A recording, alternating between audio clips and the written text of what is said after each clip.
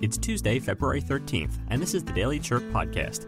We're bringing you a closer look at one of our top stories along with other important things going on in our community.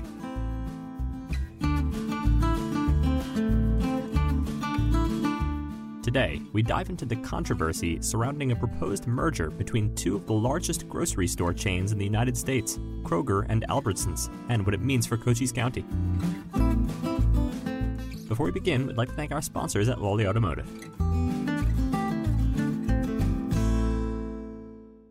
Hi everyone, I'm Sean Lawley from the Lawley Automotive Group, and we've stocked up on inventory at all of our dealerships. If you've been thinking about a new car, we've got the deal for you on a new Buick, GMC, Chevrolet, Ford, Kia, Hyundai, Honda, Nissan, Chrysler, Dodge, Jeep, and Ram. You don't have to go to Tucson or Phoenix to buy a new vehicle. We're your hometown dealer since 1995. We'll beat the big city dealers in price, and our customer service is small town dealer friendly. Come into any one of the Lawley dealerships today or shop lawleycars.com and see why nobody beats a Lawley deal. Nobody.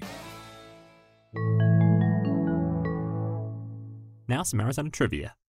Did you know that David Henry is an Arizona-raised actor best known as Ted Mosby's future son Luke on How I Met Your Mother, and as Justin Russo in Wizards of Waverly Place? Henry has starred in movies like Little Boy and Walt Before Mickey. Henry has been in the news again for co-producing a reboot of the Wizards of Waverly Place franchise along with original co-star and breakout actress and musician Selena Gomez. Today's episode is brought to you in part by Benson Hospital. Benson Hospital is doing more than treating illnesses. They're building a healthier community through prevention. Access to affordable fruits and vegetables are essential to good health. Their collaboration with Pinnacle Farms and Market on the Move brings more than 12,000 pounds of affordable produce to the community every month.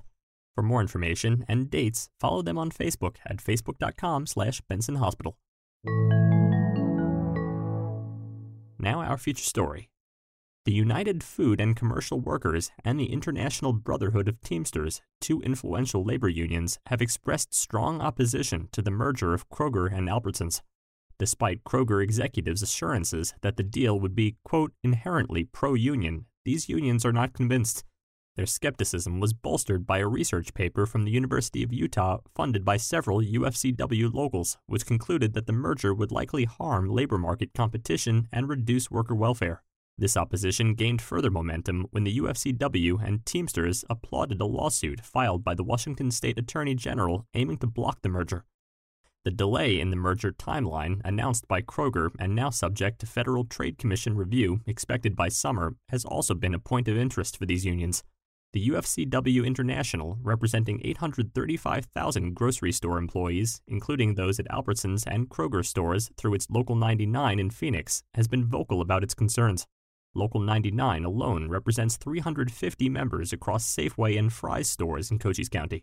The union has criticized Kroger's promise of $1 billion in higher wages and improved benefits as insufficient to offset the risks posed by the merger. Kroger has argued that blocking the merger would strengthen non-union retailers like Walmart and Amazon, leading to greater job losses in the union sector. However, UFCW International President Mark Perrone has countered this argument, highlighting the potential negative impact on workers' wages, food prices, and overall industry competition. One of the primary concerns for UFCW officials is the potential for job losses and the erosion of union-level wages and benefits. The strategic advantage unions have in bargaining could be diminished if Kroger and Albertsons become a single entity, weakening the positions of workers and customers alike. In an attempt to address antitrust concerns, Kroger announced the sale of more than 400 stores and 8 distribution centers to CNS Wholesale Grocers. However, the lack of clarity on which stores will be sold and the future of these locations under new ownership has raised additional concerns among union officials and workers. To stay up to date on this story, visit us at myheraldreview.com. Thanks for listening. Before we continue, a quick message from our sponsors, Ace Hardware. Hi, this is Les from Sierra Vista Ace. This is a great time to paint. Ace stocks Clark & Kensington, Valspar, Dunn Edwards, and our own Ace Royal paint in interior and exterior finishes. We can computer match other brands and colors too. All the colors you can imagine, even one named Sierra Vista. Decide on the wall or room to paint? Bring in a color idea and let Ace mix your paint. Treat yourself to a new brush and roller too. Save gas, save time, shop Ace first. Sierra Vista Ace since 1981 on the corner of Fry and Highway 92. Next, The National Park Service and the U.S. Forest Service recently drafted a policy that could prohibit climbing anchors in wilderness areas around the country, including on Mount Lemmon. The Climbing Association of Southern Arizona is one of several climbing organizations speaking out against the proposals, saying they would discourage and endanger climbers. Zariah Cole of Cronkite News has more on the story. Southern Arizona climbers are familiar with the excitement of navigating the tricky rock faces of mountain and outcrops and desert canyons. But as Zariah Cole found out, climbers are concerned a new federal policy may take away safe access to certain routes.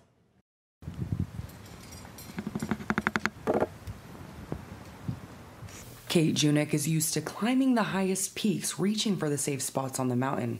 She uses fixed anchors in the rock to clip her ropes in so that if she falls, she won't fall far. But she is worried a new proposal relating to climbing in national forest lands will impact the sport she loves. If this gets passed, it just really runs the risk of climbing becoming a lot more dangerous than it can be. Under the new proposal, fixed anchors would be banned in many locations as they are considered installations, a breach of the Wilderness Act. But the issue with an installation in wilderness is that it's not really defined ever. So what fits the tenets of wilderness and what doesn't, you can't really say without definitions around what those words actually mean. If the proposal is adopted, new and existing fixed anchors would be reviewed to see if they are damaging the rock in a process called minimum requirements analysis. Maggie Dawson says this could mean taking out more than 30,000 anchors in Mount Lemmon alone. We've been waiting since July of last year for the MRA to get finished. So when I say, they want to do that process for every single bolt, we could be looking at decades.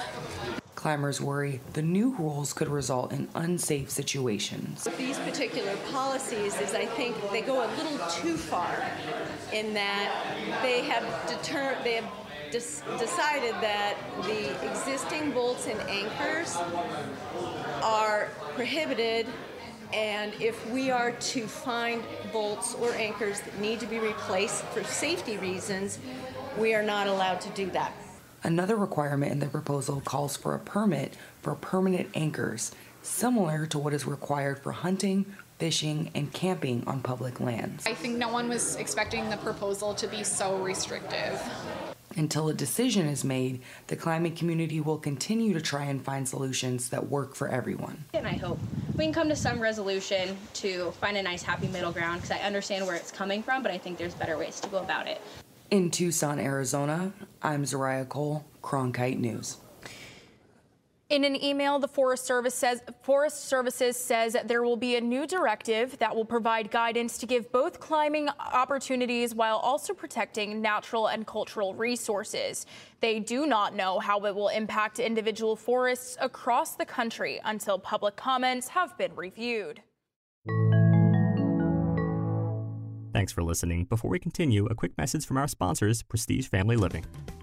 Hi, this is Dee Dee Rodriguez, the Executive Director here at Prestige Assisted Living. Did you know heart disease is the #1 cause of death among older adults? But here at Prestige Assisted Living in Sierra Vista, we take the health and wellness of our residents to heart. We are offering a free guide on heart health for older adults on our website. Visit prestigecanhelp.com to download your free guide today. Again, that is prestigecanhelp.com.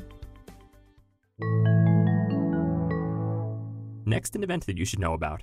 This afternoon, the Sierra Vista Area Chamber of Commerce will welcome Governor Katie Hobbs as she presents her 2024 State of the State for Southeastern Arizona at the Klein Performing Arts Center. Doors will open at 4:45 and the governor will speak at 5:30. Tickets are $20 for chamber members and $25 for everyone else. Finally, we'd like to remember the life of Emma Alvarez. Emma was born in 1935 and married Tony in 1963 in Naco, Mexico. Emma proudly became an American citizen, and together she and Tony waltzed through life for 61 remarkable years. Emma's days were painted with the hues of joy as she swayed with Tony on dance floors, tended to her garden with loving care, and embarked on many journeys with her husband. The Bisbee Country Club became her sanctuary, where she transformed into the legendary Tiger Alvarez long before such titles were celebrated. In 1976, the family's journeys led them to Safford. Emma's greatest joy was her family. Emma is survived by 2 sisters, her children, grandchildren, and great-grandchildren. Thank you for taking a moment to celebrate and remember Emma's life.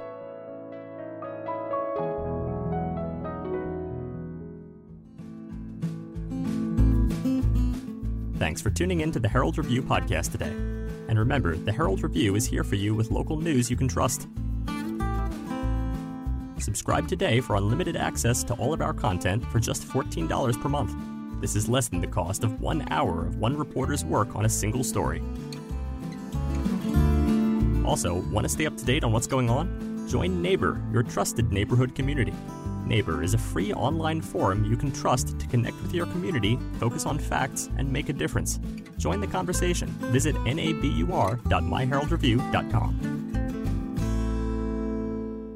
It's a beautiful day in the neighborhood, especially in Cochise County. Become part of the hyperlocal conversation on Cochise County's exclusive social media platform, Neighbor. That's NABUR. Your neighbors are striking up meaningful conversations, sharing exquisite Cochise County photos, and respecting each other's views without any other social media noise. No unwanted advertising and only respectful conversations on hot community topics. That's right. Our journalism project manager can set the record straight and help answer any pressing questions about the happenings in our community. Join the conversation at myheraldreview.com/NABUR.